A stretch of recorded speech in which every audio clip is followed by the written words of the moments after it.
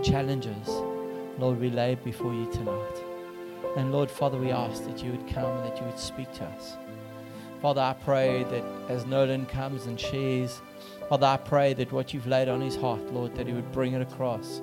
Lord, that it would be like a double-edged sword, Lord, that would cut through bone and marrow. Father, that it would come, Lord, that it would divide soul and spirit. And Father, that, Lord, that it would bring freedom in each one of us. Lord, freedom in our lives, Lord, so that we can move and step into what you have for us.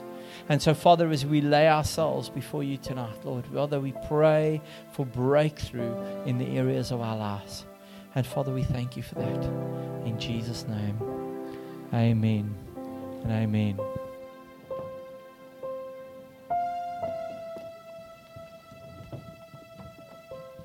Okay, good evening, everybody.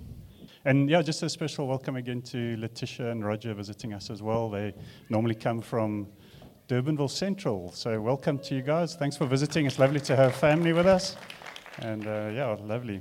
So, sure.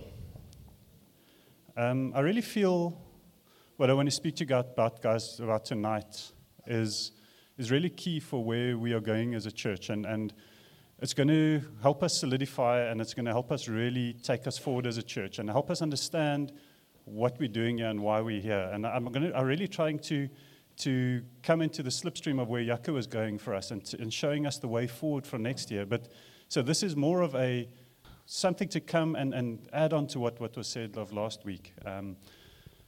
So I'm going to start out with this, and I hope you guys hear me on this one. But it's for a guy. It's I don't know if it's only me, but maybe Ivia, I don't know, maybe some other guys. But when we have to sing about Jesus is beautiful and all of that stuff, it's in the beginning it was a bit difficult. It's like, it's like your manly side, like this is like, okay, I've got to love this guy now, and it's a bit awkward. You feel a bit weird. So but I've gotten over myself. I believe he's beautiful, and I see him as King of Kings, and I see him as beauty. But tonight, ladies, you guys are going to be in the spotlight a bit, because we're going to be speaking a little bit about warfare and a bit about war. So that's going to be a bit awkward for you guys, because you are normally on the, let's be beautiful and all of that, and on the softer side of things. So, but I want to really encourage you guys that tonight is going to be speaking about war. So we're going to see where we go with that. I see some of the ladies are excited for that. So cool. So we'll start out. But this is a message for everyone, right? It's not just a message for the men or the women. It is really a message for all of us. And hopefully I'll explain that really well. But before I start, question. We're going to speak about God's army. But before we get to God's army, I want to ask you a question about Noddy. Do you guys know who Noddy is? Cool, you know who Noddy is. So where does Noddy keep his army? Up his sleevey. There you go. Well done. Thank you. So as much as we are a family, we've been speaking about that quite a bit this year. As much as we are a family, and as much as we're a house, and we're living stones built into the house, as much as we're a body and we're part of one another, and someone is a different part to another one, we are also an army. We are also soldiers of God, and we are soldiers in God's house. And I want to start off by saying this, and in Ephesians 6, we read about the armor of God and the breastplate of righteousness and the belt of truth and the shield of faith and all of that. And why then would we need armor if we're not in a fight? Why then do we need armor and a sword and armor ourselves if we're not in a fight? If the enemy is defeated already, why do we need that? Clearly, he's not defeated yet, but he is defeated to come, if that makes sense. I hope that's clear, that he is defeated, the war is won, but the battle is still ongoing. The enemy will be defeated in the last day. But we still have to get there, and that's where we really are. So if it's not clear just yet, we are all conscripted to be into the army of God. So in 1 Peter 5 verses 8, if you guys can put that one up. There you go. Thanks, guys. So if you have your swords with you can take your swords out. And so it says, be sober-minded, be watchful. Your adversary, the devil, prowls around like a roaring lion, seeking someone to devour. Now, we have an adversary. The adversary is the devil. So we have an adversary. I hope that's clear from that. It's not a Yeah, it's not a question, it's a statement, right? So I need 2 volunteers. I need a Jesus. Who's a Jesus here? Who wants to be Jesus? There you go. We got 1 Jesus. Can come stand in front here for me. Justin's our Jesus. Okay, Jesus, I need you. When I say, you are going to walk in a certain direction. Now I need a follower. Who's a follower of Jesus? Who's a follower of Jesus? Matt. Okay, we'll choose Matt. Matt is a follower of Jesus. So Matt is a follower of Jesus. He loves Jesus. He's been told he wants to follow Jesus, right? He wants to follow Jesus and do everything that Jesus does. So Jesus, I want you to slowly, not too quickly, but slowly just walk out the door. And Matt, as a good follower, is going to follow Jesus to the door, right? So let's go for it. Matt, you've got to do everything that Jesus does. So if Jesus bends down and picks something up, you should do that. There you go. There you go. There you go. There you go. Okay, Jesus. Oopsie, okay. Okay, Jesus. Walk, Jesus. Jesus, walk. Okay. Okay, Matt. Okay, it wasn't supposed to be physical.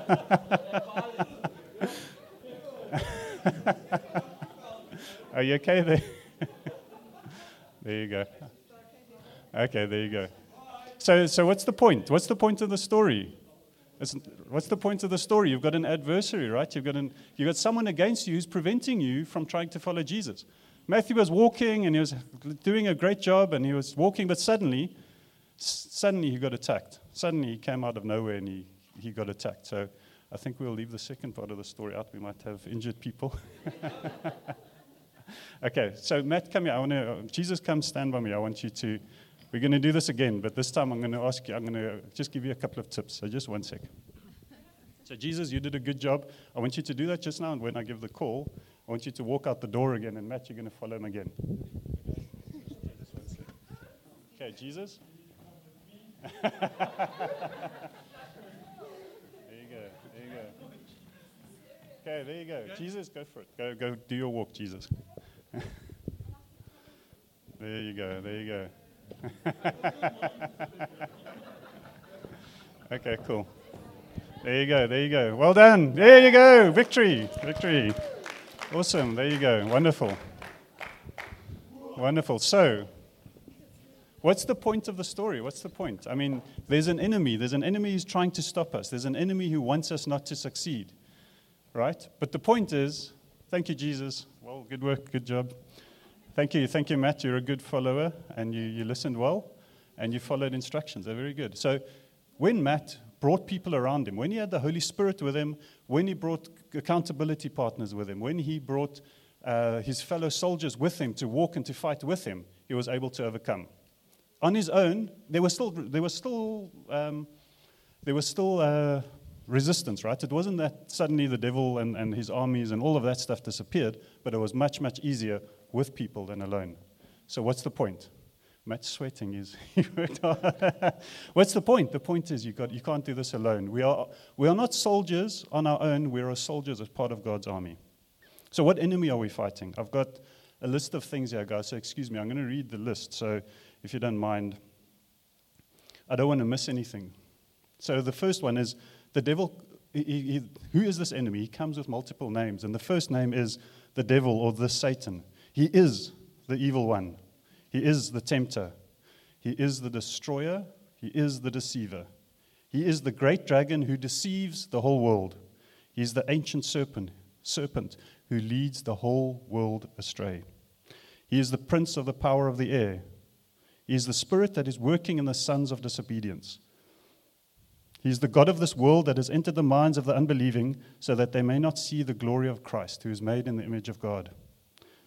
He is the prince of the world, as we've said. And that prince name is Archon, which basically means it's the highest ranking official in the whole region. So in other words, if he's the prince of this world, he's the highest ranking official in the whole world.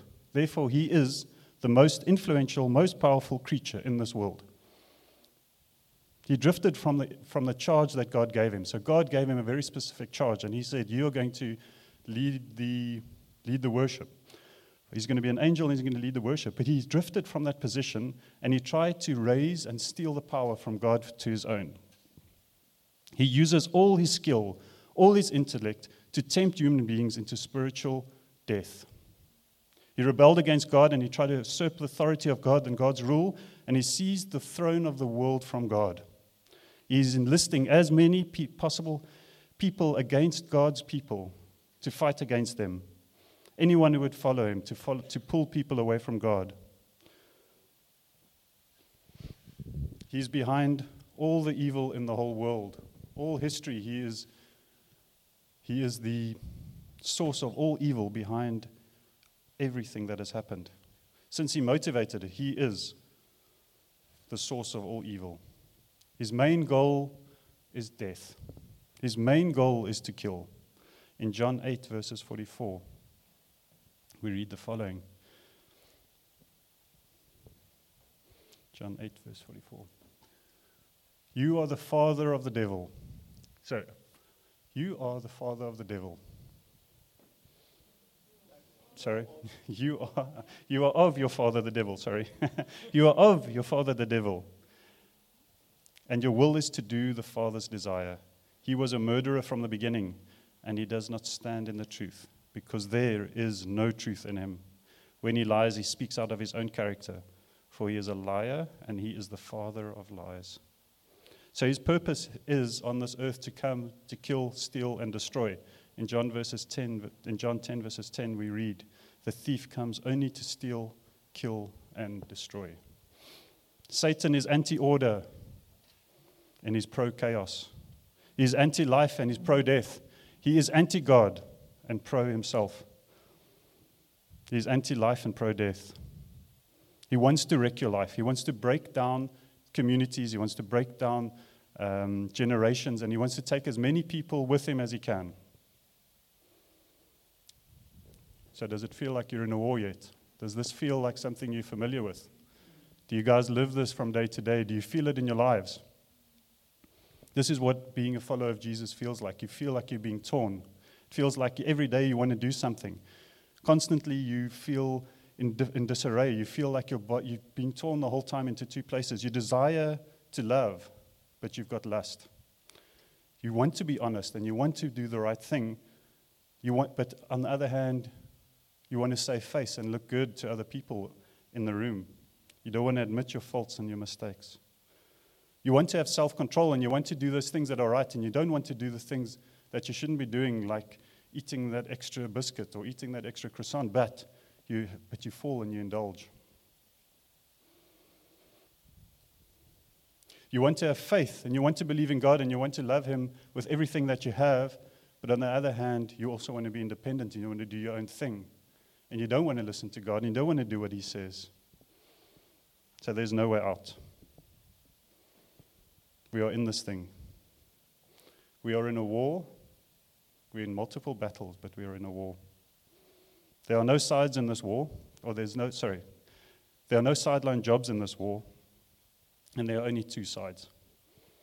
There's no neutral ground on this whole earth. Every single square is taken up for a fight. It's claimed by God and it's counterclaimed by Satan. And the problem with this is, how does Satan fight? He doesn't fight fair. He doesn't fight in the open and fight fair. He fights and he comes with lies. We'll speak a little bit about that later. So this is not an enemy to be trifled with. This is not someone to be taken lightly. He's had thousands and thousands of years of experience, and you're not going to do it on your own.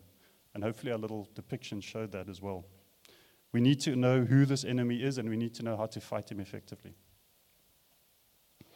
So there's three ways I think that we can be effective in fighting him.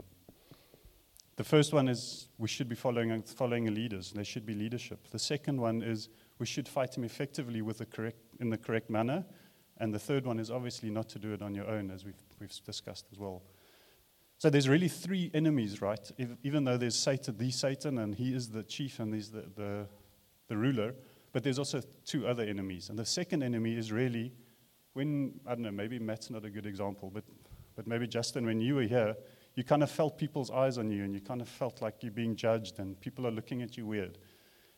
So if you're not part of the army, you're part of his army, you're part of the devil's army. So we also fight against the world and the corruption of the world. We don't fight the world themselves, but we obviously fight the spirit behind the world. And then there's yourself. And I think we've spoken about that as well already, with your own internal desires and your lusts and your indulgences. So there's kind of three enemies that we need to fight, but we're primarily going to look at fighting Satan tonight. So the first point is to follow your leader. So I'm going to maybe just take one step back very quickly and just explain just some text quickly.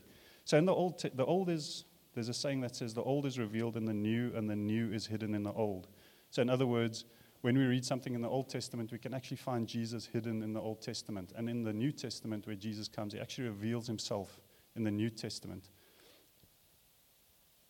So why am I saying that? I'm just going to just speak a little bit about the story about when the Israelites came out of Egypt. They came through the desert and they crossed the Jordan, and Joshua brought them over the river. What's the river again? The Jordan. Thank you. Over the Jordan River, and so they had to come and they had to cross over the Jordan River. The thing is, once they had crossed over the river and they were into the promised land, they still had to fight. There was still a fight that they had to do, and that is very much the same for us. So in Joshua 14, verses 12, we read that Caleb, at this stage being a rather stately gentleman, I guess he must have been about 90 or so, says,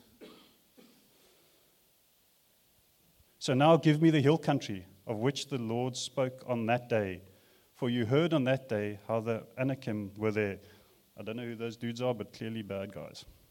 They have great fortified cities. It may be that the Lord will be with me, and I shall drive them out as the Lord has said.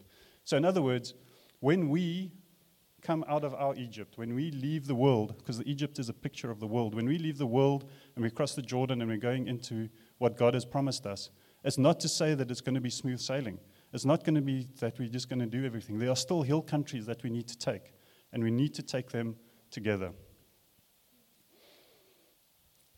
So we can't do that on our own. We need leaders. And in Exodus 18, verses 21, God shows us a little bit about how he sees his leadership and how he does things. And I just want to point this out because I think it's important that we see there's different kinds of leadership and where we're falling in and what kind of army are we. So it says, "Moreover, look for able men from all the people, men who fear God and who are trustworthy and hate to bribe, and place such men over people as chiefs of thousands, of hundreds, of fifties, and of tens." So in other words, what God is doing here is he's saying, order my army, put order into this thing. Know who you're reporting to, know where you're going. Have someone who's going to tell you what to do. Have accountability. Have structure in your life. Have structure in the army. It's not just going out and doing whatever you want to do. Is the leader of 1,000 better than the leader of the tens? No. They just have a different job. In fact, the leader of the tens probably is more important in God's eyes. Anyway, we've spoken about that before. So be servant of all. And if you can be the servant of all, then you can be, then you are great in God's eyes. So somebody who is in a lesser position is often more important. But the leader of tens is, in my view, that's your community leader. Those are the small groups that you guys are in. Those are the people that you are living with and living with, right? And the leaders of 50s are the larger groups, and so on and so on. So God has put you into a community group to fight in that community group, that small, well-known, organized little unit. So if that is the case and we have leaders over us, how do we respond to these leaders? And I think this is really some of what I want to speak about now, is how do we respond to a leader? So a leader will tell us, for example, let's go take that hill. How do we respond to that? I think the first thing we should not do is we should not be too quick to criticize. If you believe that God has put that leader over your life, then we should also believe that the leader is hearing from God and is taking us in a certain direction for a certain reason. Yes, leaders can make mistakes, and I'm not saying that we should just let leaders run rampant, because there should be accountability and they should be reporting back to someone. So it's not just like leaders can do whatever they want. So if a leader is over you and the leader is asking you to do something, take that as God speaking to you through the leader. So don't be too quick to criticize. And let's take a practical example. So let's say you don't agree with something that the leader is asking you to do. Don't say, hey, why do you do that? And like come all arrogant and prideful. Rather say, I don't understand what you did there. Please explain to me. I'd like to understand why this has happened like it has. It's a position of humbleness that you're coming and presenting yourself to the leader so that you can make being led a joy. However, obviously, if there are genuine concerns, don't just keep quiet. Please bring them up because, as I've mentioned, leaders we're all just humans as well, and we can make mistakes as well. Leaders will ask you to do difficult things, and I think if you've been in this church long enough, hopefully somebody has asked you to do difficult things, because when people ask you to do difficult things, they're actually stretching you and growing you. We are not here to sit and to keep a seat warm and to be a pew warmer. So if you've been here a while and you haven't been asked, know that someone is going to ask you to do something difficult. Know that we're going to stretch you. Know that someone is going to say, hey, I see this on your life. I think you need to change this. I think you need to do this. And that is part of growing.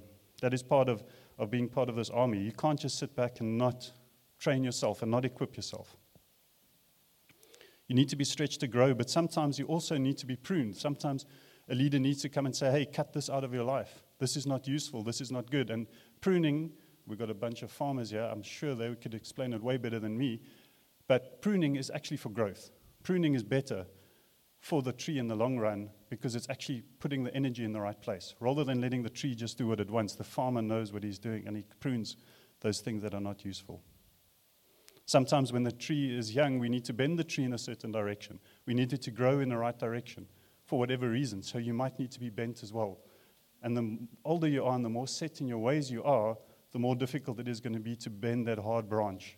So be supple. Be willing to bend. Be willing to hear God's voice through your leaders for yourself. So leaders may also have a vision that you have not seen yet. As I mentioned, perhaps a leader will say, let's go take that hill.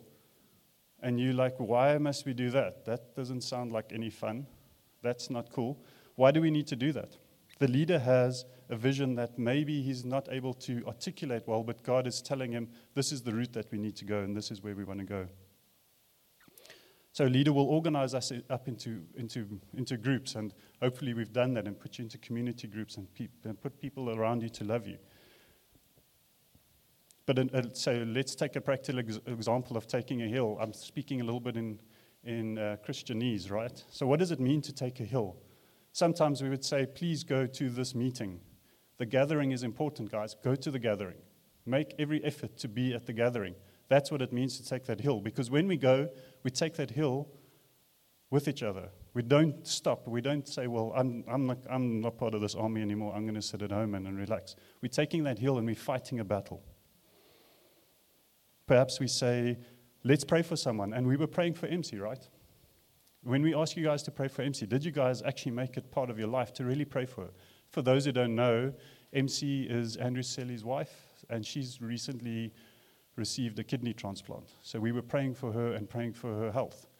So did you guys really take that up as something serious in your prayer life to go and pray for? Because that's your leader asking you to say, we're taking that thing, we are going there, we are praying in faith with God that we are taking this hill.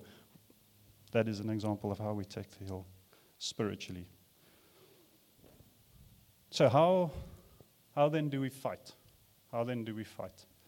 There's a couple of things that I want to speak about fighting, but first, before we fight, we need to know our enemy.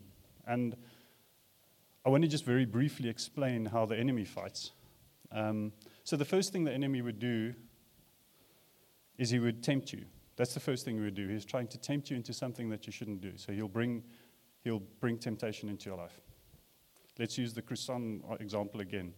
That croissant, you shouldn't be eating the croissant. You've had enough food. You don't need that. But he'll tempt you and you'll eat that croissant. So that's the first thing he does. Then the next thing he does is he brings guilt on you. Then he says, you suck. You ate that croissant. You know you shouldn't do it. Why did you do it? You can't resist. You suck. Stop. You can't do this on your own. Why don't just give up and just eat 10 croissants? Go for it. What the heck? Just go. It doesn't matter. That's how, anyway. Is anyone here like that? I'm like that. I'm like that. Yeah, exactly. It's like you're indulging yourself, you're indulging your flesh. That's what happens. That's how he works. And then he brings the guilt on you. Now you're feeling like, oh man, I do suck. I don't have any strength. I am not worth it. Then what he brings is the shame. And then the shame is actually to try and hide what you've done away from others. Then you don't tell anyone, hey man, I've got a croissant problem. Please help me.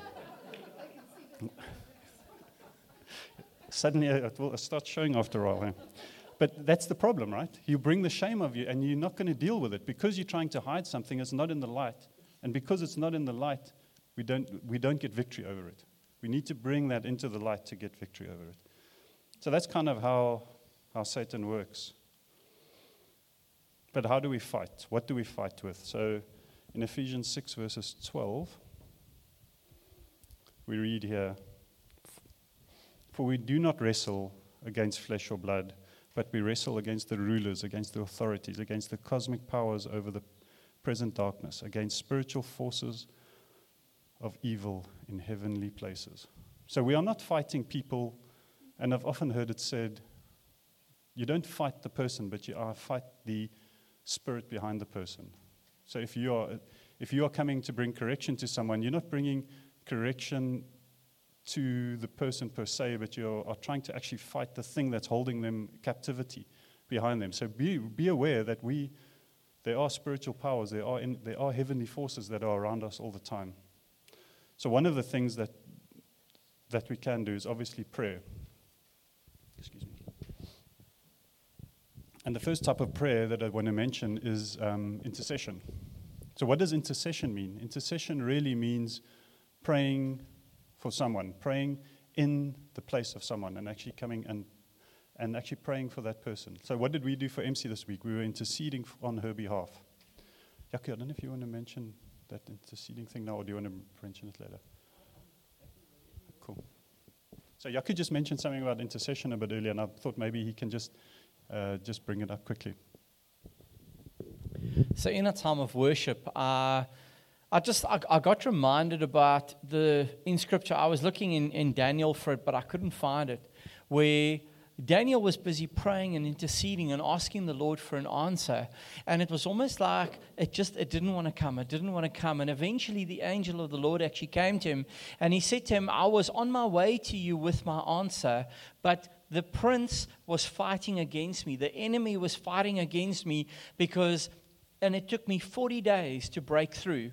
And it's almost like, I felt in the worship that there's a lot of us here tonight where we've been asking the Lord to speak to us. And we're saying, Lord, we need breakthrough in areas. Lord, we need you to come. But it feels like the enemy has just been stopping us. It's like it just doesn't want to come. The breakthrough doesn't want to come. And it's like that intercession that we've got to continue. And we've got to fight through it. And we've got to be like, Lord, come. I need you to break through for me. Thank you. So that's intercession, right? And just another story that came to me while we were in worship as well is there was a battle, and Moses had to hold his hands up in the battle, and he had two guys holding his arms up, Aaron and what's his name?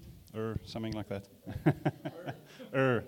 And if he let his arms down, they would lose the battle. But if he kept his arms up, he would win the battle. And that's kind of a picture of intercession, that we are holding our hands up and we are praying to God to win the battle on our behalf. Again, it's not our strength that is winning the battle. Then there's corporate prayer. So what is corporate prayer? That is really when we get together as a group of people and pray. So we do have Friday morning prayer meetings where we get together and we pray. What do we pray for? We pray for our area. We pray for breakthrough in people's lives. We pray for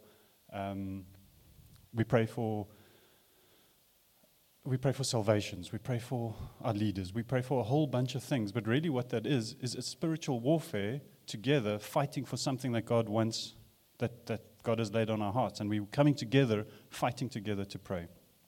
Then you obviously get your individual prayer, and that's probably something more personal prayer. In this time you also intercede, etc., etc. Then the next way that we can fight as well is in worship. So what were we doing today when we were up here? And that's one of the reasons, by the way, that we come up. When we come to stand up in the front, what are we doing? We are saying, I am standing up, I'm being active, I'm coming to worship, I'm coming to warfare in the Spirit.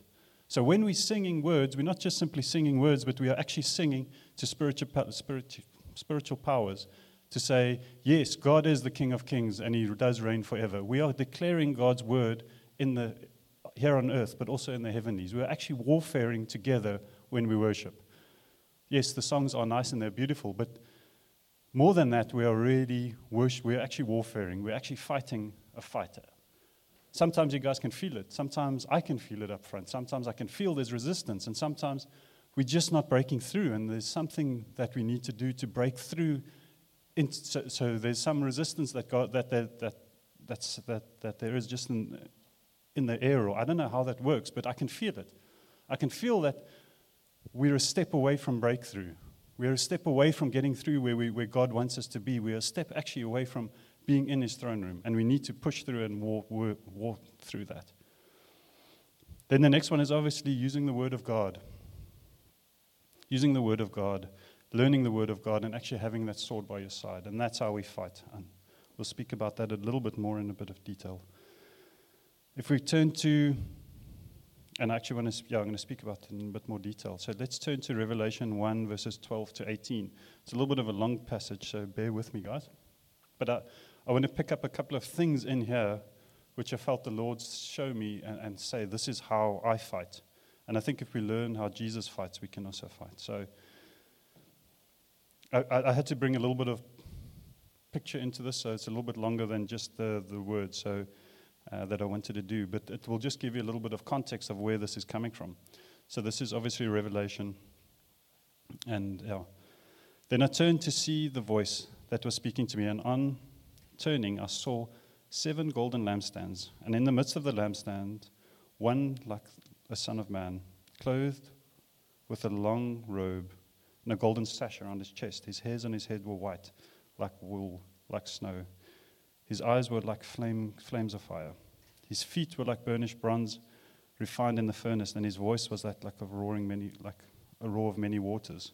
In his right hand he held 7 stars, and from his mouth came a sharp 2-edged sword, and his face was like the sun shining in full strength. When I saw him, I fell on my feet as though dead. But he laid his right hand on me, saying, "Fear not, I am the first and the last, and the living one. I died, and behold, I am alive evermore, and I have the keys of death and Hades." So what do we see here? This doesn't look like the little Lamb of God. This is a mighty warrior. This is someone who you see and you fall down as though dead. That is who he is. That is a mighty warrior. That is not someone to be trifled with. But the thing that I really want to point out is really, and Jaco spoke about it earlier as well, he prayed about it earlier as well, is the double-edged sword that comes out of his mouth. So the picture there for me is the sword is coming out of his mouth, and we know that the sword is the word of truth. So it's actually a picture of Jesus speaking the word of truth. So the sword that we speak about there is a double-edged sword, and it's a really sharp sword. So one of the things that happens with a really sharp sword is like a scalpel. It's that sharp. And a scalpel is actually there to heal, believe it or not. It's actually there to cut out and to cut away the things that are wrong. So what he's saying here in the picture is that he's actually come to cut us with his words, and those are the words of truth. But obviously, he also comes in a different way to use the double-edged sword. And let's speak about that quickly.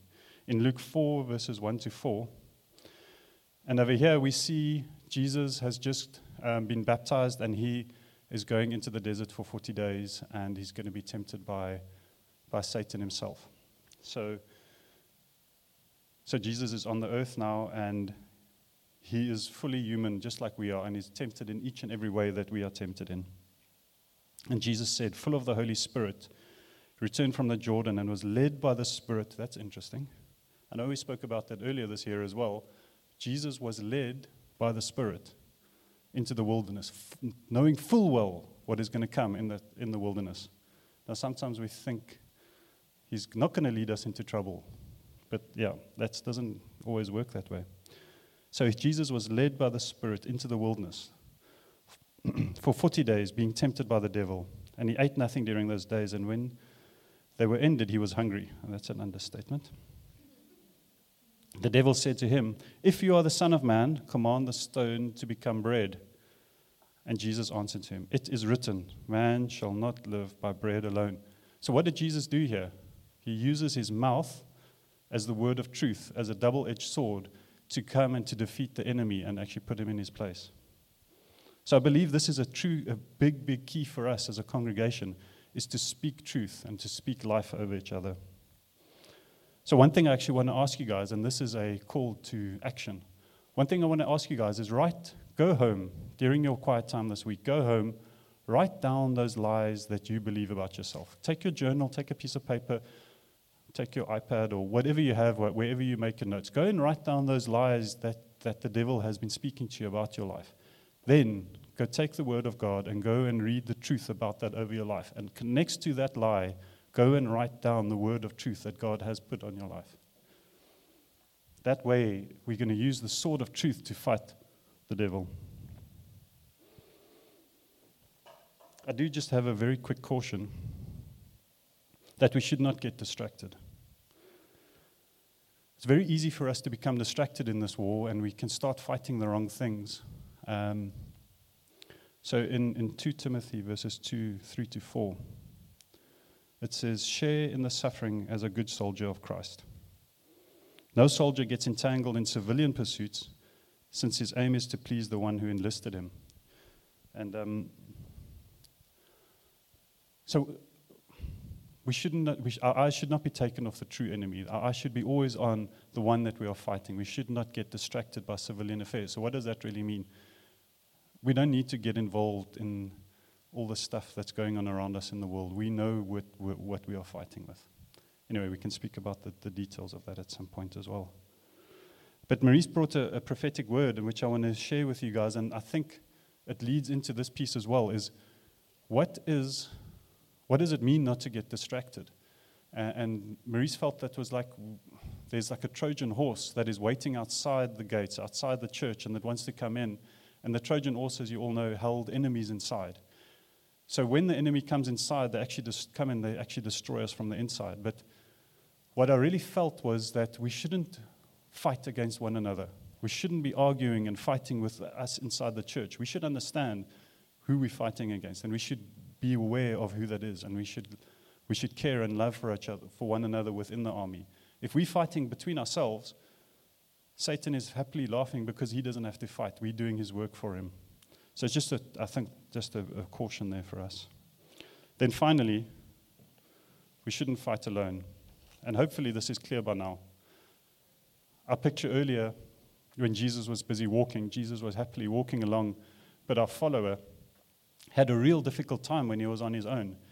He nearly killed some innocent civilians in the process. But it was a very, very tough walk, and he didn't make it. But when he brought people around him, when he had the Holy Spirit with him, when he had those around him to lead him and guide him and to speak into his life, he was able to, much easier, actually follow Jesus. And that's really what I want to encourage us to do. So I've asked you guys already to go and write down those lies that you have and go and write down the word that is next to you. The next thing I want to ask you guys is to go and take that word, go and take that and sit with somebody who you trust. Go speak to your accountability partner, work through those things with that person. Go and speak to them and say, this is the lie that I believe over my life. This is the truth. Let's pray about this, please. Now, I'm asking you guys to do something quite difficult, and it's maybe not that easy, but I just want to encourage you guys that those relationships do come over time. But you do need to make an effort to go and see that. And I want to commend Colin for pushing in and actually making a plan and coming to see me. Yaku divvied us up a couple of weeks ago into accountability partners. And Colin really pushed in, and he came and he said, hey, I really want to have a coffee with you. So what did we end up doing? We just ended up chatting. We ended up speaking into each other's lives, speaking into situations in each other's lives. And it wasn't a heavy, like, you've got to do this and change this and do that. It was more just a building of a friendship and a building of two brothers in arms, right? So so we really need to seek each other and to look out for one another in that way. So in conclusion, we're fighting a spiritual battle. We're fighting a battle that is battled very differently to what we think it's going to be. The victory is going to be very different to what we think it's going to be like. When the Jews were welcoming Jesus into Jerusalem just at the Passover, they had this idea that he was going to be their savior. They thought that he's going to come and he is going to destroy Rome, that he's going to give them freedom from Rome. But the victory that he was actually bringing was something way, way different than just the victory over an earthly enemy. He was coming to defeat death. And he was coming to defeat death by dying on a cross. And it's completely different to the way that they thought it was. So when we're singing to him, what do we sing? What do we ask for in our victories? Are we asking, and hear me rightly, are we asking for victories in our financial situation? Or are we asking him for victory in these things that we're struggling with? Are we trying to find the root of what we're actually struggling with? Or are we actually just looking for an easy way out? Are we asking for a victory for ourselves? Are we asking for a victory for our family, for him to come and break through into our lives? And when he breaks through into our lives, how does that look? So I believe that Jesus not only wants to come and break through, but once he's broken through in your life, I believe he wants to fill you up and break out. He wants to come and break out and actually go out into the nations, and to go and take the nations and go and be a warrior for him. So we fight the devil. We fight his followers who are the world. And then we fight our own selfish flesh. It's not an easy task, and we're not going to do it alone.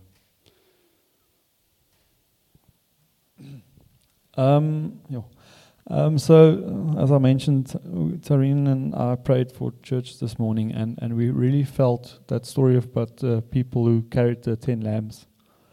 And it says some were wise and they took more oil, and some were unwise or foolish, and they didn't have enough oil. And then the groom was actually late for the wedding, so they had to sleep, or they fell asleep.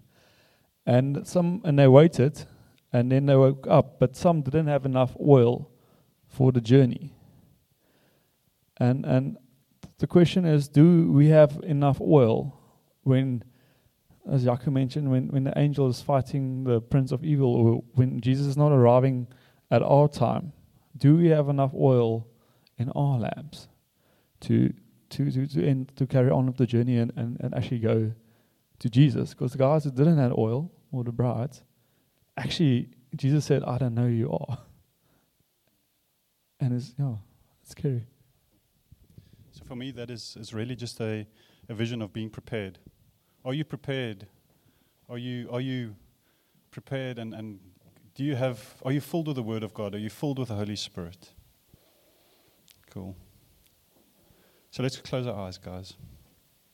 So I want to ask you guys, the first thing I need to ask is, are you in the army? So with every eye closed, and are you in the army? Are you part of God's army? Because it clearly says that you're either part of his army, or you're either the son of God, or you're the son of the father of lies.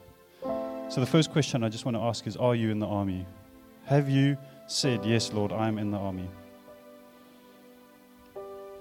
Is there anyone who's not in the army, who wants to join, who's tired of fighting against, or is tired of being part of this world, and wants to be part of the vision that God has given them, the life that God has given them, and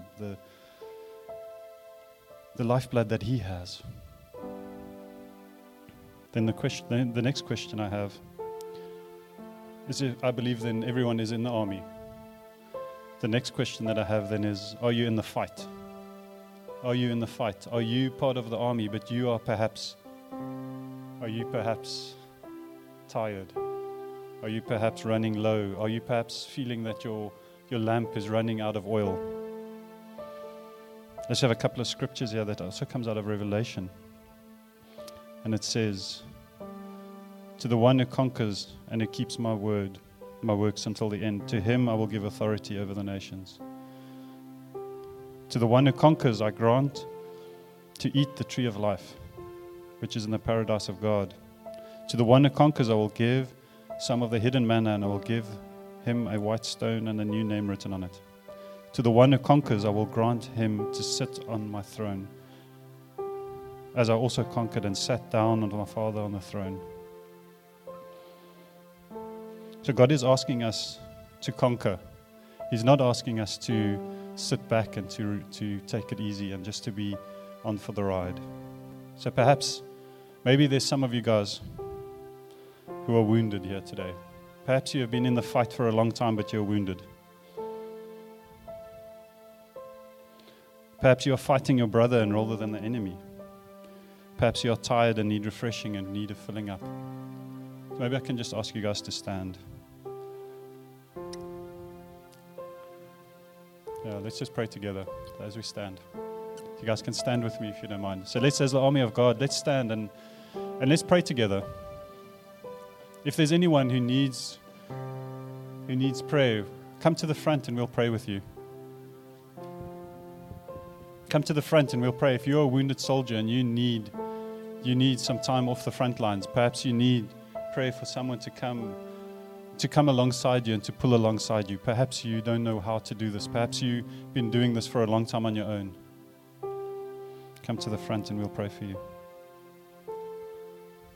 Amen.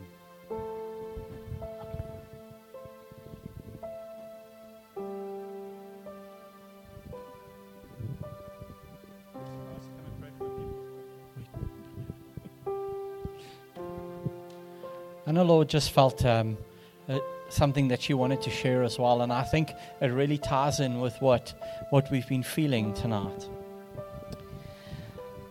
1 Thessalonians 5 verse 6. Stay alert and be clear-headed. Let us who live in the light be clear-headed, protected by the armor of faith and love, wearing as our helmet the confidence of our salvation. And I just really just felt as well, like the word that I felt about Daniel, that there's many of us who's been praying for breakthrough in things in our lives, and it just feels like it's not coming. And if you're one of those guys tonight that you've almost given up and you're like, Lord, I don't know, it just feels like it doesn't want to happen, we want to pray for you as well. We want to pray for you. And like what Evie was talking about is that sometimes our lamp runs low. But that's why God has given us church family, so that they can help us fill our lamp, to show us how, because that is family. And if you are in that place and you've been praying for a long time for a family member to get saved, you've been praying, asking the Lord for breakthrough in areas in your life of setting you free, come up, let's pray for you. Don't let the opportunity pass. In John 7, Jesus, at the last day of the feast, Jesus cried out and said, "If anyone thirst, let him come to me and drink, and out of his belly shall flow rivers of living water." And of this he was speaking of the Spirit, but not just the Spirit of God. Because the one who said this, in John 1, he says, "The Word became flesh and dwelt among us."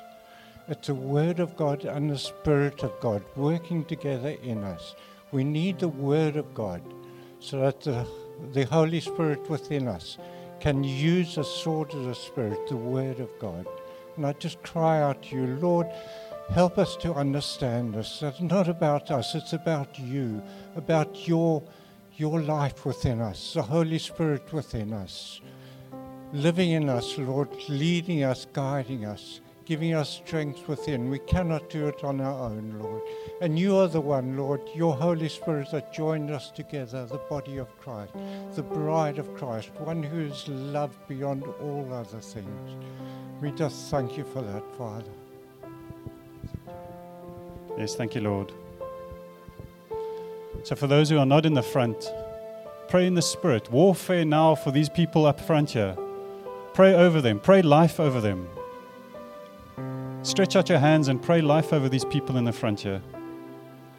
Pray for breakthrough in their lives. Yes, Lord. Thank you for breakthrough in people's lives. Thank you that you are the chief. Thank you that you are the commander, Lord, that you command your armies. Lord, I pray that you'd send us from here as your army this week and to take ground for you, that we won't be back-footed, but we would be front-footed and take the land for you, Lord. Yeah, Lord, thank you for chains that are breaking of people right now. Thank you that you are setting people free. Thank you that in the Spirit, as we pray, that you are working, that you are making changes in people's lives, even though we can't see it here in the physical, but in the spiritual, there is warfare going on right now, Lord, that we are winning the battle, that you are winning, and we are in your step. Thank you, Lord, that we can be part of your army. Lord, I pray that you give each and every one of us, just fill us with your Spirit, Lord, that we would not grow weary, but that we would continue in you, that we would continue fighting in you. Thank you, Lord. Thank you, Jesus. So the meeting is officially over. You guys are welcome to grab some coffee at the back, spend some time with your fellow soldiers, and find out where they are. Have a wonderful week, everyone. And don't forget to write down your lies. Amen, guys. Have a wonderful week. We'll see you through the week. Amen.